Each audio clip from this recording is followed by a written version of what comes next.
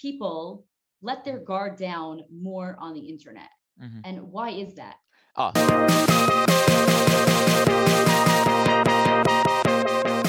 This is Hebrew Hits presented by jtriberadio.com. I'm your host, Malya, and I sit down with people who live by the motto, it's what you do with what you have that makes a difference.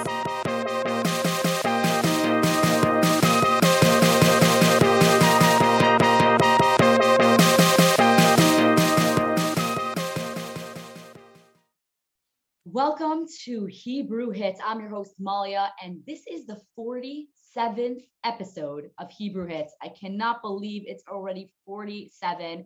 Before we get to the interview and before I introduce my guest, I'd like you to please hit that subscribe button right now on YouTube so that you can see all the other episodes. Hit like, share, and comment on this video. Please go follow us on Facebook and on Instagram at Hebrew_hits.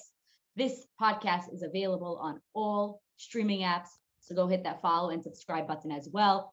Well, right now, I have Moshe Ney on this Zoom with me. I'm excited because we are going to talk about a really, really pivotal topic when you are online as a male, female, how you interact with the other gender on cyberspace, on LinkedIn, on Facebook, on all internet platforms, all social medias, everywhere. It's very, very pivotal that we talk about this. And I have the expert with me right now. Moshe Ney, welcome to the show. How are you doing today? Baruch Hashem, wonderful. Thank you. It's truly an honor to be here. Just one little note on what you said. I can't call myself the expert.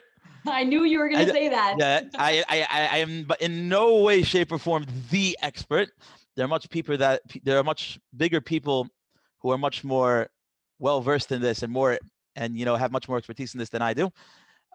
If you want the expert, honestly, I mean, I'm just going to say that at least the person I can call the expert in this is probably Rabbi Zachariah Wallerstein. He's someone who I could almost say, I'm not going to say he's my role model for this, but he's definitely the person that would model the type of person that would deal with this type of issue. And then you know this better than I do. I'm sure you've heard Rabbi Wallerstein's lectures before. Yeah, of course.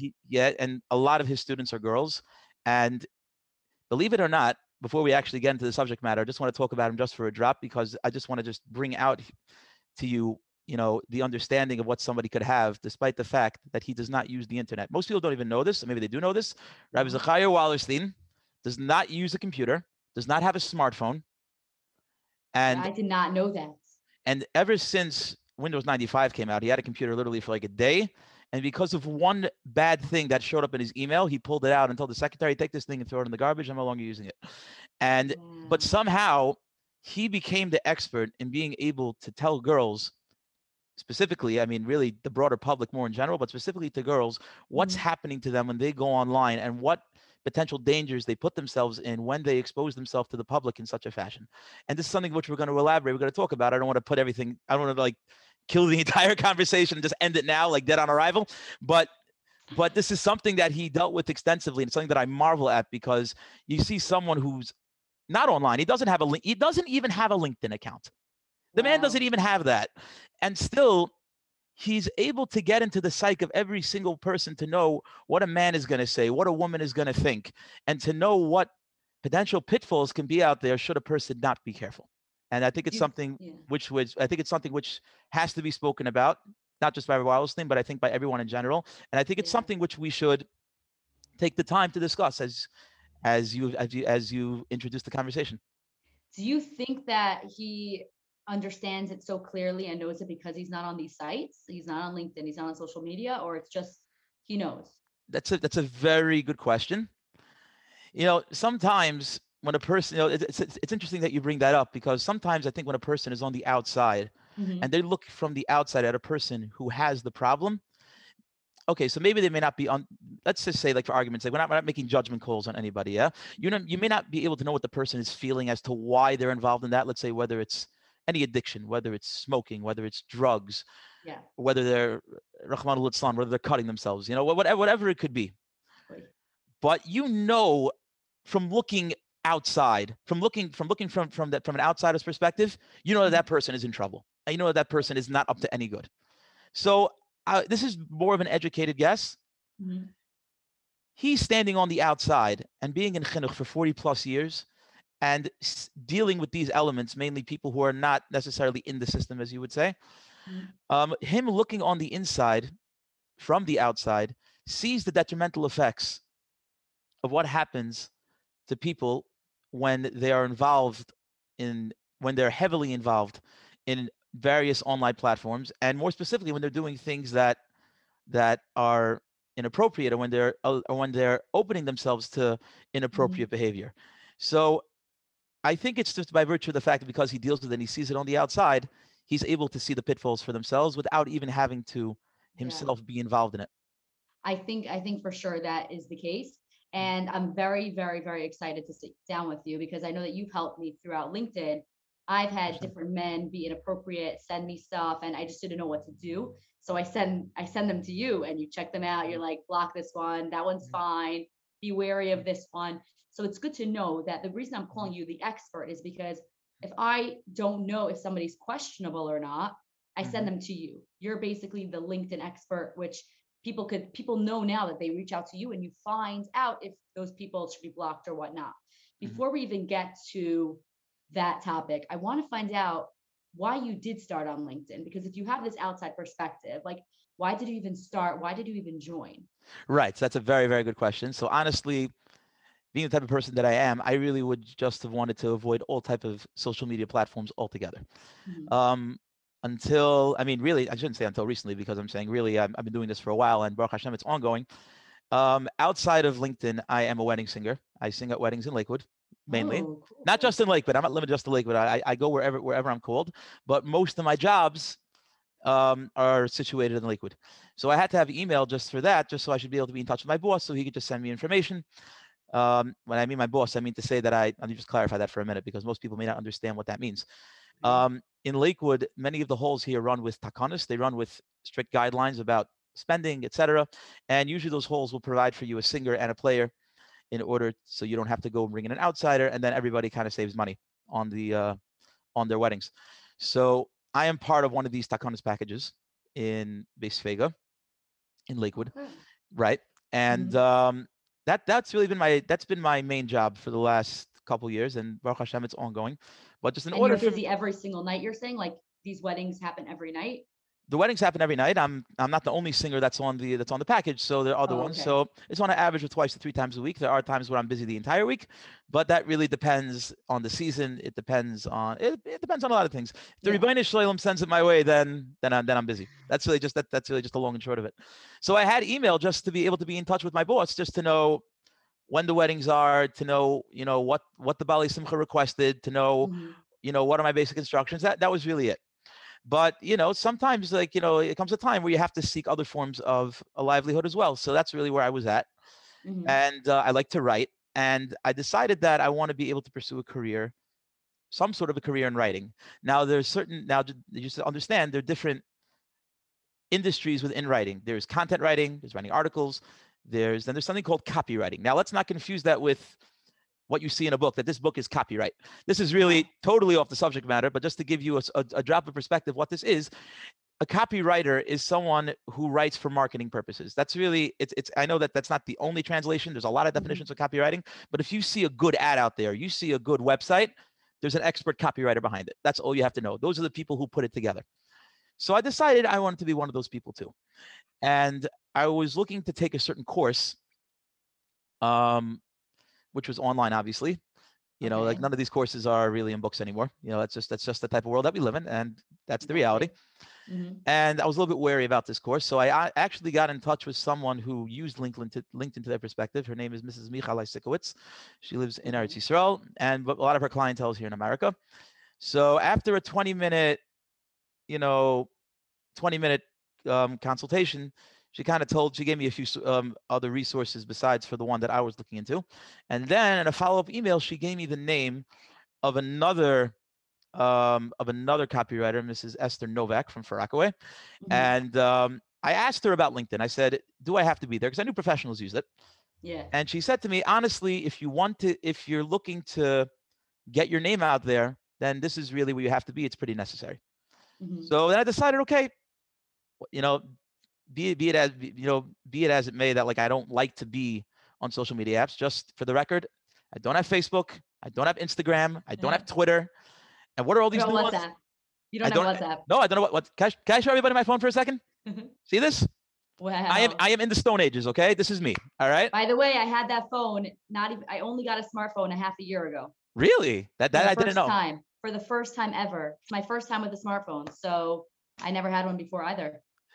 So yeah, so you see, so I don't have WhatsApp. I don't have any of this stuff I'm saying, and so this was already like the next, like it was like a new stage, a new level, and honestly, it was like very hard at the beginning because it kind of like takes you over. The way it's anyone who grew up with television at home or who grew up with movies understands that a movie just kind of like sucks you in. You kind of like forget about what's going on. So, while LinkedIn is a positive tool for parnasa, that it still has that downside that you could be busy with it for hours if you don't really have a game plan and you're just like scrolling and scrolling and scrolling and scrolling and connecting and this. So like it was a little bit of a dizzying experience, at the beginning, but now Baruch Hashem, I kind of like found my footing and I found my way around. So now like I'm more or less focused on that. And Baruch Hashem, I made a lot of very top quality connections, Baruch Hashem, and but that's why you got started for copywriting purposes. Yeah. So how long have you been on LinkedIn for? So I've been on LinkedIn for a little more than a year. I started in September 2019. And so like it's been a little more than a year. And to date, I'm not even counting the amount of connections anymore. It doesn't really make that much of a difference. Something just on that topic, people connect with like thousands and thousands of different, up to like tens of thousands of connections. Yeah. But how many of those people do you really connect with? How many of those people do you really take off of LinkedIn? So honestly, I do have a vast number of connections. And as you can see, we're taking this one off of LinkedIn, right. I mean, or it's going to be going back on LinkedIn too, but but honestly, I did manage to take a lot of those off of LinkedIn. Some of them actually are friends of mine from before. Nice. Some of them were actually interviewed here. Zezi Fould was one of them. Yaakov Berger was one of them. Yes. Uzi Bodner is a neighbor of mine. Like I'm saying, like these are people that I know. And Baruch Hashem, one thing I can say about LinkedIn, I can't really compare it to other social media apps because, like I said, I never had them. But one thing I can see is that those who are there really just for business are honest to goodness good people. People who are not there, as we'll see soon, people who are not there to waste their time. And we're going to talk about that soon, about those people who are there to waste their time. And that's the heavy topic. That's a loaded topic that we have to discuss. Yes. But they're really just such good, honest, decent people. And they sincerely are trying to help others progress themselves within their various lines of work. And I think it's a very powerful tool for parnasa. And if it's used properly, you can definitely see the proper results from it. I don't remember, how exactly did we meet on LinkedIn? You sent me a message. Are you related to Moshe maybe, right? Exactly. Moshe So Right. So I saw the name Feivelson and I reached out and I asked you if you're related to Moshe Feivelson. I think that's really where it started and where it ended. I didn't really think about it afterwards. But how did I know that I could go to you for help with the men who are like creeping me out? Right. So here's another thing that I do. I'm being pretty vulnerable over here. I'm also Isaac and Shadchanis. And I'm going to be perfectly transparent. Yes. Well, I have not actually made a shidduch yet. I have gotten people to go out.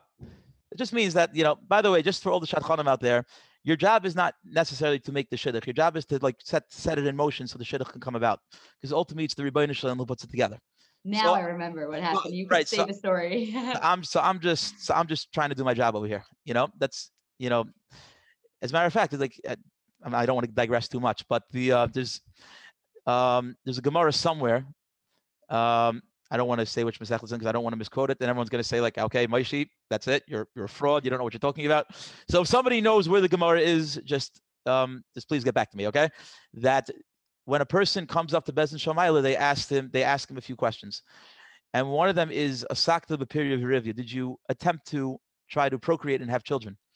The Marshal in that Gemara says that it's actually referring to finding a shidduch for a yosim or a yisayma. Now, interpret that to mean, now it's not limited to a yosim or a yisayma, but the basic idea is that a sakta b'piri v'rivya goes beyond just, did you try to bring dairis into the world? Rather, did you also try to help others find their shidduch and thereby build other houses in Klal Yisrael so they can bring in dairis as well? And that's the question one's going to be asked. So it's something that I try to do because I'm a people person. I like to connect with other people. I'm outgoing, and a shadchan has to be a little bit aggressive, even though I'm not aggressive like that, but I try and I try very, very hard. You actually came to me with a shidduch and it was crazy actually. Right. And I had apologized. I mean, I had apologized that I had to call you because I know some ladies get creeped out when a man calls them. And I said, I'm only calling you because to read a shidduch, it's easier if it's done over the phone. Yeah. And then that's how this conversation, came to light. Right. I started Right. sharing my stories and things Exactly. like that. And it was only And after then. Yeah. Right. And then you sent me your article and I was like, wow, oh my gosh. And then we started talking and now I think we were discussing also doing a podcast interview for a while. And now it actually came about that we actually are sitting down, getting to this hot topic, Exactly. which I'm very excited to talk about. So you did write an article called The Rose Among the Thorns. What caused you to write this article? Like you're on LinkedIn for a year, right? Not even by then. You're on for a few months. And how did you realize that things were going on that may have been inappropriate towards women? That caused you to write this article? So first things first, coming from yeshiva, which Baruch Hashem I'm still zeicher to be, and I'm still in Koil, part of the day, and then the other part of the day I'm working on this. So coming out of there to transitioning into the workforce, you begin to see things, even though, let's say, like listen, I grew up in the city. I mean, technically the city. I don't know if Queens is really considered in town or not. That really depends who you ask, but that's nitty gritty conversation, not for now, but whatever. I grew up in Queens. You know what I'm saying? I didn't grow up in a yeshivish atmosphere, but like once already you cocoon yourself in yeshiva, you don't have to be busy with the outside influences necessarily. Now, once you come out of that and you have to kind of confront them, it becomes necessary to know, first of all, to identify what the negative influences are, to be aware of them, and then to know how to block them out or how to counteract them. So it wasn't necessarily about this topic specifically. It was coming from an overall understanding of how a Yid should act when he's online, what he should avoid, and what he could do to cause others, to spare others from seeing things that are otherwise inappropriate. And this was really more of a subtopic, but it came up within it. So there was really a bulk work of a lot of things together. So let me start from the beginning. Yeah. So I came to LinkedIn and I'm seeing things in my feed. First of all, I came there with the naive belief that LinkedIn is strictly for business. Like there's none of this chazarai about posting from riots and from this and from that. Yeah. I learned that really quickly too, by the way. I thought it was strictly businessmen. And then I see people like jumping on here and doing these things. Like, exactly. I'm like, what is this? But you know what? You learn pretty quickly who to follow. Exactly. And who not to follow. But listen, within realm, within reason, it stays within the realm of business. It doesn't really hopefully it doesn't get too out of hand. I can't, again, I can't compare because I don't have any other social media apps. Right. But I saw it was like a little bit out of hand. And over time, I was seeing things that were liked and reacted to by fellow from connections, which like I would never dream of even things like that. I want to call them tame. I'm not talking about pictures. I'm just talking about even like messages and things that like they don't reflect who we are. I remember, I don't know if I can say this on a podcast I'm saying, but I'm going to try to say this very sensitively. Say it and I'll decide later. Okay, fine. All right. A guy liked a post of a lady who posted the following message to one of her fellow connections. I don't even know exactly what it was referring to. Like, so-and-so, I bleeping love you. Like, I don't know if the actual F word wasn't in there. It was an F word. Yeah. They probably exchanged the U for a V or something like that. Okay. But like for me, that was like a lot. I'm like, what are you liking this for? Like, okay, and then you have guys who are cursing. Then you have other things. I couldn't exactly come to terms with the fact that there are people who look like me and act like me, and even guys who don't look like me, that they are engaging with things that are run contrary to a Torah lifestyle, or run contrary to Ashkafas HaTorah, etc. And I can't. And this is why I want to speak to you, by the way, because the people that are reaching out to me are not the. Like I can't even tell you how many people have called me names that you don't call a girl, white shirt. I'm telling you, the Jewish people are reaching out to me, and this is why I want to sit down with you, have an open conversation, because why is this happening?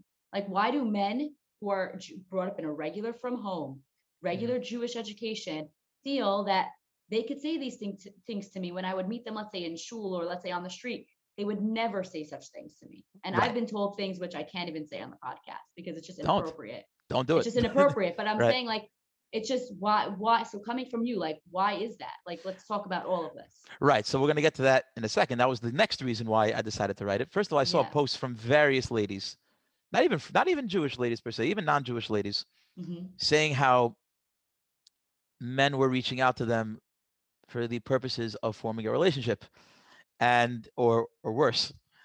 Yeah. And I don't know if one of them came from a firm lady. I mean, I think I didn't see a post from you, but I know obviously that was something we had spoken about. I would never post it in public, like screenshot. Right, It's right. not my So kind of thing. right. You know? So people had posted about it, and I decided that okay, I want to write an article just because a few things are happening here. Chofetz Chaim writes in his Sefer Chofetz Chaim that there are people who speak lashon hara for two reasons. Sorry, there are two types of people who speak lashon hara. There are those who don't know, and they're ignorant, and they think that you can't speak lashon hara. You can only speak lashon hara about what was it again? Oh, lashon hara is only about something which is honestly true. But if everybody knows about it, why can't I talk about it? You know, so you something which is okay. They're heterim, but I'm not saying they're heterim that you have to ask a rav for. That's not the purpose over here. But there are people who think that it's true, so I can talk about it. Chofetz Chaim says that lashon hara is any derogatory statement that you make about a fellow Jew. Wow. Exactly. So it's coming from a place of ignorance. Then you have the people who learned in yeshiva, like I did, and then they say, "Don't worry, I know halacha, and I know I can talk about this guy. This guy, he's legitimate Russia. This guy, he's a sicko. I can call him out, and it could be he's really not, and it could be he's really not, right. And it could be he's really not. You know, and there are other things. So, hein mitzad, the people who don't know, hein mitzad, the people who do know, you always have people rationalizing why they can do something wrong. Yeah. Right. So I decided, let me highlight the things so the people who don't know will know. And the people who otherwise do know will have a better idea of what's going on. So you asked before, how did I get to the title, The Rose Among the Thorns? Yeah. So that comes from a Rashi in Shir Hashirim. Let me just pause to take it out over here. Trying to remember which chelik it is over here. I think it's in this one. Let me see. I don't own a nach. I only have, it is. Baruch Hashem. Did you open up right to the page? Not mamash right to the page. It's at the very beginning. Wow. At the very beginning. Is it? Actually, no, maybe it's in Perek Beis. Let me just see. I really should know where it is at this point, because at one point in my life I was actually very good. I found it. I was once very good about saying Shir Hashirim every Friday. I cannot say that I have time to do that at this point in my life. Either I get to it or I don't. It's a good thing to do anyways, because the Rikeach says that saying Shir Hashirim and Erev Shabbos will save someone from the din of Gehenna. So wow. Yeah, big deal. Forget the 40 days thing, just Erev Shabbos. But so what does the Rashi say? So Perek Beis, Pasuk Beis. It's like a rose among the thorns, so is my beloved amongst the daughters. So Rashi over there says, like the rose amongst the thorns, that they try to puncture her. If you ever seen a rose bush, there's always thorns. Yeah. And if the rose petal ends up on a thorn, it gets punctured, right? That she stands consistently in her beauty, and in her redness. Mean to say that the rose stays red and keeps its shape regardless of the fact that it's surrounded by thorns. So says the Rebbeinu Shalom, so is my Klal Yisrael amongst the nations of the world. Remember, the Shir Hashirim is the ultimate relationship of HaKadosh Baruch Hu with Klal Yisrael, which is that of a husband and a wife. And this is how Hashem praises us in front of the rest of the world. Like, look at my Eden. Look at them. Yeah? Like the nations of the world have their way of life. They have their way of doing things. And they wait. And sometimes they want us to join them. And this is exactly what Rashi says.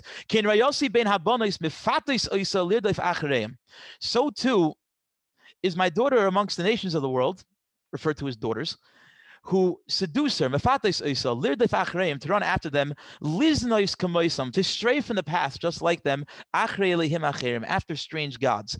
Yet Klal Yisrael stands steadfast in her emunah. Wow. Yeah. So the idea is very simple. That HaKadosh Baruch Hu picked us to be his nation, and he expects a certain standard from us, and he praises us for that standard.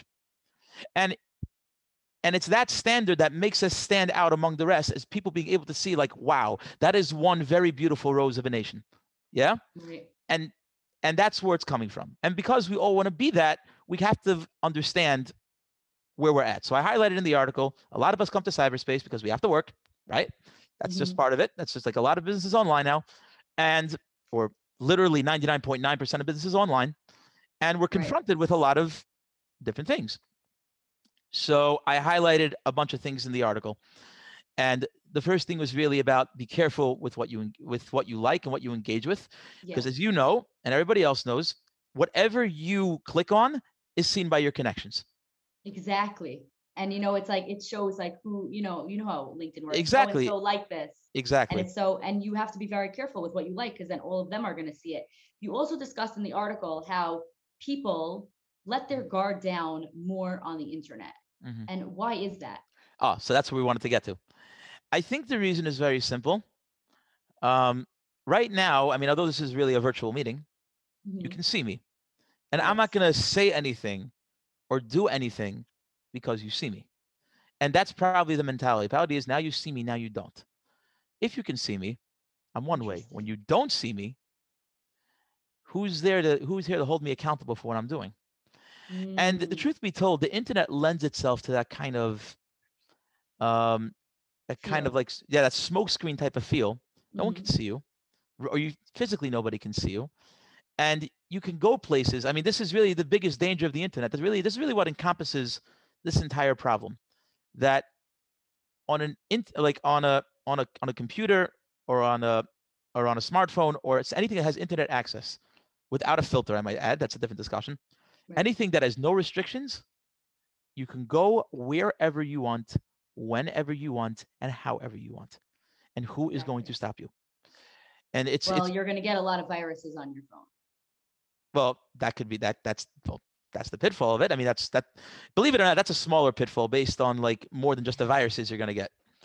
Well, yeah, I'm saying there's going to be so much worse, but I'm saying people will notice, like if you have to keep like fixing your phone, I don't know, like, or, there's like hundreds and hundreds of viruses, people know what you're doing, and it's all in your search history. No matter if you delete it, I could find it.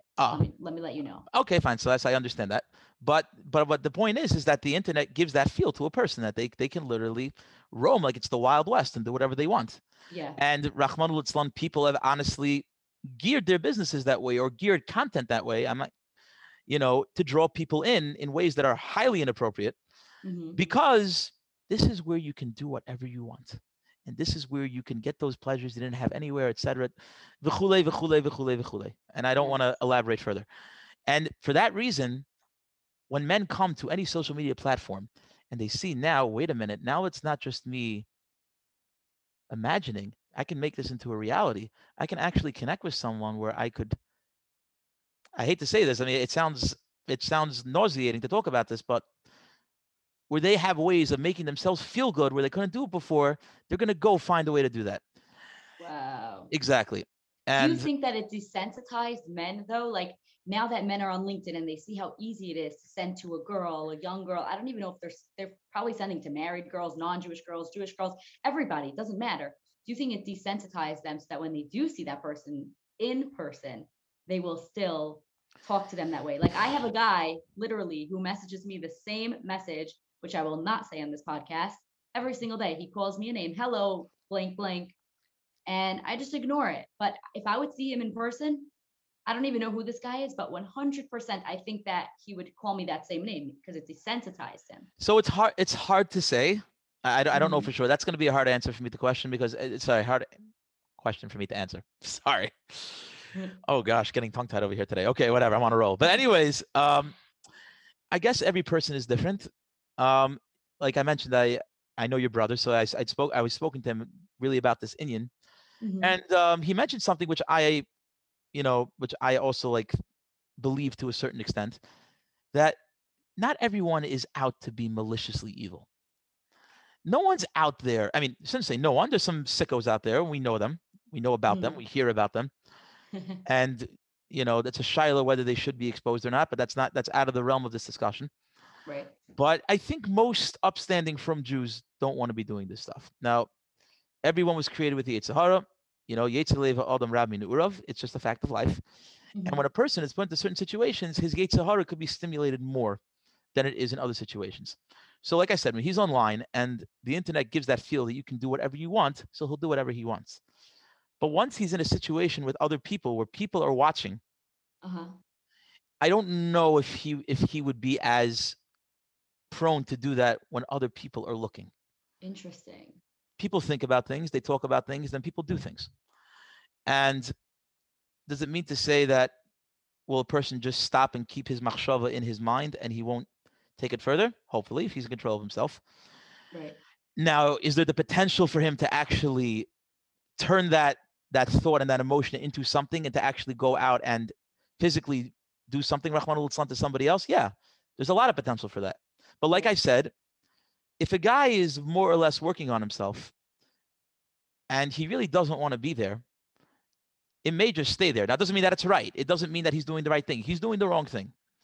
Right. But it can go either way. Like I said, if he's working on himself and he really wants to get out of it, chances are he won't take it there. If he's not going to make an effort to stop, then he could get there. And I guess the answer to the question is that everyone just has to be careful regardless. Yeah, 100%. Do you think that women, finish, sorry. No. I just meant to say that you just have to be on guard or just be careful. And we say, "Ein apotropos l'rayos." There's no such thing as a cosigner when it comes to immorality. You know, that means to say, just because a guy thinks like, "Oh, I'll be careful," it doesn't work that way. You're dealing with and let's say for a girl, she goes like, "Oh, don't worry, I'm kosher," as they say in certain, you know, in certain communities. I'm a kosher girl. Nothing's gonna happen to me, okay? And he's a nice guy, you know. Or the other guy said, "Don't worry, I'm a great Yirei Shamayim. I fear God. Nothing's gonna happen to me." Never take any chances. Never ever take any chances. Stay on guard. Don't say more than what has to be said, and don't ever initiate such a relationship, especially if it doesn't have to. It doesn't have to be there. Like we're not talking totally on LinkedIn, not even in person right now. We're talking about on LinkedIn, on social media. So on LinkedIn itself, keep it to business. Yeah. And okay, whatever. Let's continue because I'm saying I feel like a lot of the conversation is like still like up in the air. Yeah. I have so many questions I'm gonna ask you. Like I literally have so many things I want to talk about. I also want to ask you if men and women you think have the same struggle online. I'm a girl, you're a man. This perfect question. I know how it is to be a woman on social media, and you know how it is to be a man. Do you think that men are getting the same kind of comments in their DMs as women? So that's a very hard question to answer. I definitely don't see them posting about it, at least not on a constant basis. I rarely heard it. I think I saw it from one of my connections, but I think it's more of a problem by men than it is by women. That's my honest, firm belief, 1,000%. I think that women also on LinkedIn, especially the Beis Yaakov girls, like we're all so innocent. I would never have thought like things that have happened on LinkedIn with me. It's because I was so innocent that somebody tried writing me a shidduch. Wasn't you? Don't worry.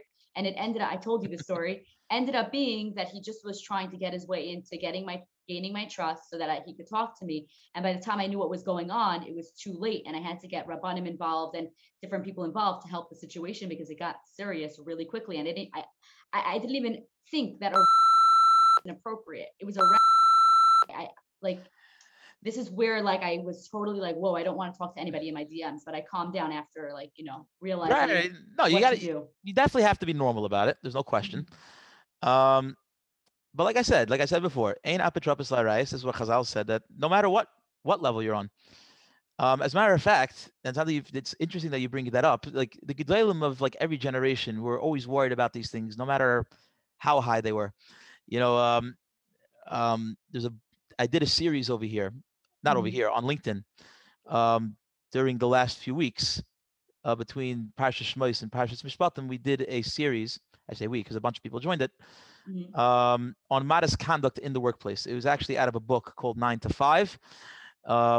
It's called I don't remember the title, the full title offhand, but it was dealing more with in office conduct from a halachic perspective. And at the very end of the book, there's stories, and there's a story there cited with not this past Skulener Rebbe who just passed away a couple years ago, but with his father. And his father was staying at someone's house in Muncie, and the Baal Bus happened to have still been at home. The one who owned the house was still around. And suddenly he sees the Rebbe like running out of the room, like frantic. And he's like, Rebbe, is everything okay? He's like, oh gosh, you're here? He's like, I'm so relieved. He's like, Rebbe, what's the problem? He said, I sincerely thought you left the house. And I think I heard your wife in the other room. And I thought she was here. And it's also for me to be in the same house with her because it's Yichud. And Wow. he looked at him like strangely. He said, Rebbe, you're like, I don't know how old he was. He wasn't, as a matter of fact, in the story, he was so old that like he couldn't even run that fast, and he collapsed on his way out. So he had to like Oh pick my him up. gosh. And he said to him, like, Rebbe, like, you're so old, like you still have to worry about this. He said, never underestimate the koyach of the Yetzer Hara. The Yetzer Hara gives life to the lifeless. I don't know the exact words, like, strength to the weak, sight to the Wow. blind, and gives hearing to those who are deaf. Basically, don't mess around. And no matter how old you are, because at the end of the Whoa. day, a person has to be on guard till his dying day to be saved from things that are that could otherwise bring him down in these areas. Yeah, it's not a joke. So you're I'm like, surprised. whoa, I'm so happy I'm a woman. Like, it must be very hard, challenging to be a man. Oh my gosh. Whoa. I mean, listen. We don't doubt for a second that the Skalender ever had such thoughts. Chas v'shalom. You know what I'm saying? He was literally, he was an angel. He was an angel on this earth. If you ever talk to people who ever saw him. But the point is that if he's worried about it, I for sure got to worry about it. You know what I'm saying? Wow. And like, why should I put myself into that situation where this pitfall could happen? Right? You hear what I'm saying? So Exactly, yeah. so you're asking, like, how is it that a rabbi can do something like that?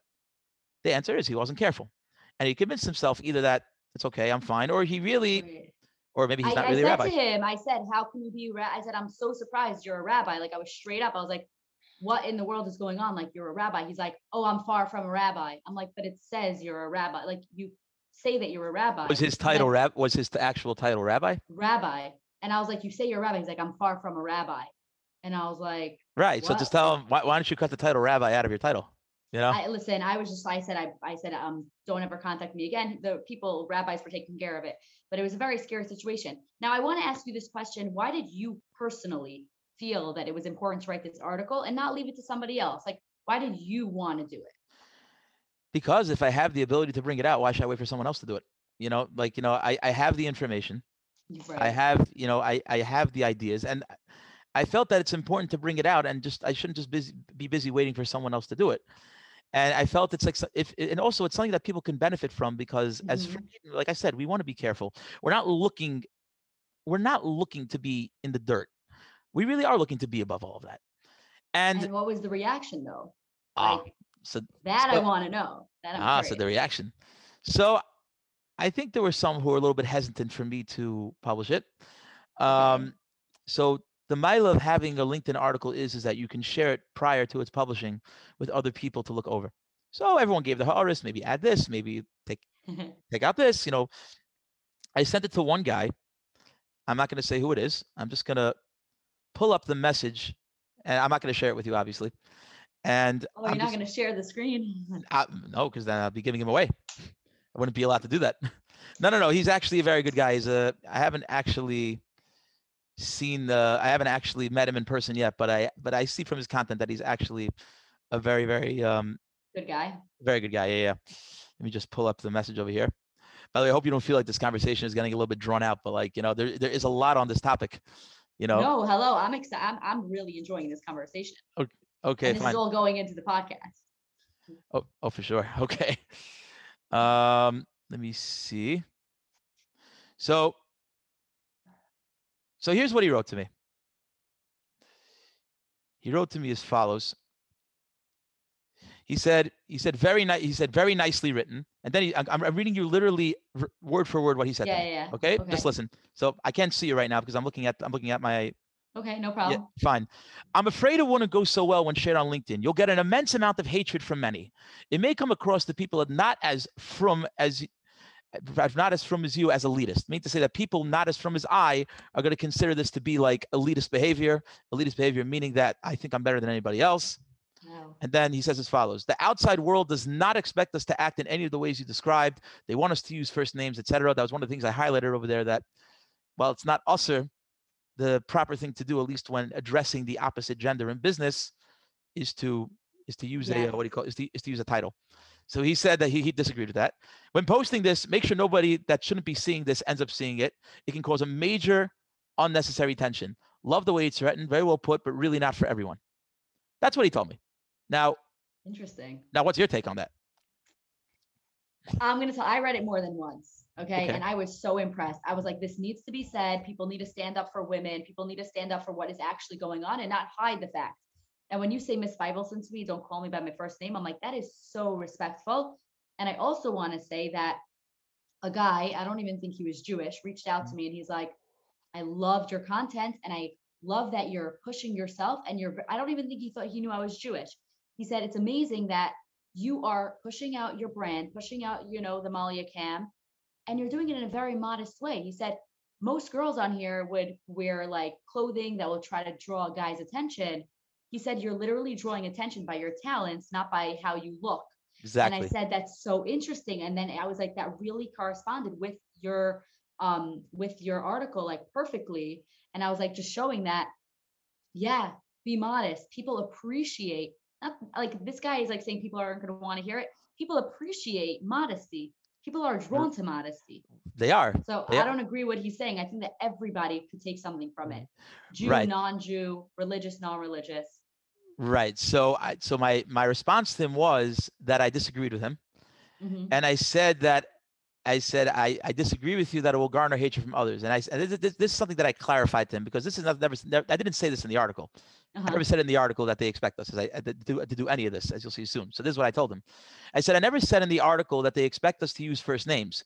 I said, we are expected to use a title because that's the right thing to do if you consider yourself an upstanding from person. And that's only one example. We're expected to stand out. If we don't, then what distinguishes us from them? And then I told him that a lot of these things actually were taken from the Sefer 9 to 5 that I referenced before. Yeah. And I said that the issue of calling people by first names is already dealt with by the Noda B'Yehuda. He was one of the earlier Paiskim. And I said it's a very relevant article. I want to point something out that you did say, that you said that this separates us from them. Yeah. It doesn't mean in a negative way. They separate themselves from us because they expect more from us, not the other way around. Yeah. Non-Jews expect, like, they literally put Jews on a pedestal no matter what they say. Exactly. They're never going to admit it, but they do. They do. They really do. Yeah. And it's not a joke. They sincerely do. Yeah, that's why we have to live up to that, to show that we are more modest and we are, you know what I'm saying? Live to that, what is it called? Yeah. Live to that level, I guess. Exactly. And then by the way, then the people who come with this big taina about Chilul Hashem, that's another pet peeve of mine, which I like to talk about. There's a very huge misconception of what Chilul Hashem means. Mm-hmm. I guess the way we've been trained is that it means making a good impression for the goyim. That's not what it means. And that's not what it means. And that's one of the things he actually wrote me. He said, if you're truly looking to make a Kiddush Hashem, you need to be very careful when showing it to non-Jewish people. Okay, so whatever. I mean, whatever. I settled with him. I'm saying, don't worry about it. We're not like in this long vendetta. And as a matter of fact, I mentioned my 20-day. I did a 20-day posting challenge, like I mentioned, with the Sefer 9 to 5. And another guy attacked me, not about the article, but about the content that I was producing, talking about tznius. And he said that I'm making a Chilul Hashem. So let me just highlight briefly for those who are listening. I'm not a Paisik, but the halachas of Chilul Hashem could be found in the Rambam, Hilchos Yisod Ateret Perek Yud Aleph, and over there, Chilul Hashem boils down to mainly one thing: doing Hashem's ratzon. And if you do it, it's a Kiddush Hashem. If you don't do it, it's a Chilul Hashem. If you do what Hashem wants you to do, that means not what John Brown wants you to do, what Hashem wants you to do. If you do that, then you sanctify His name. If you do a sin, even if a goy thinks that it's admirable, it's a Chilul Hashem. And in many cases, even though we're not talking about Gimel Averis Chamuris, at least in this specific thing, we're not talking about immorality where he says, look at this immoral thing, or do something immoral, I'm going to shoot you. Then there's no question. You have to give up your life for that. But you eat ham in front of 10 Jews, you committed a sin which you were mechuyev to give up your life for. Mean to say that if John Brown comes to you and points a gun at you, says, eat a ham sandwich in front of these 10 Jews, you got to give up your life for that. And where people mistaken this, for what the goyim think, really comes from this: that if a Jew is seen doing things that are considered below standard, he's hanging out with the wrong people, he's talking dirty, he's doing things that are dirty, that's where Chilul Hashem kicks in. Because then that's where Goyim will look at Jews and say, oh, okay. So the Jews also aren't they're not as clean as we thought they were. And that's where Chil Hashem comes. Not because the Goyim have to see that you have a nice haircut or they have to see this. No. You know what I'm saying? A Goy could be as grossed out with your way of life as possible. It doesn't change the fact that you still have to be a Jew, right? Right. And you're a Jew. Kiddush Hashem though.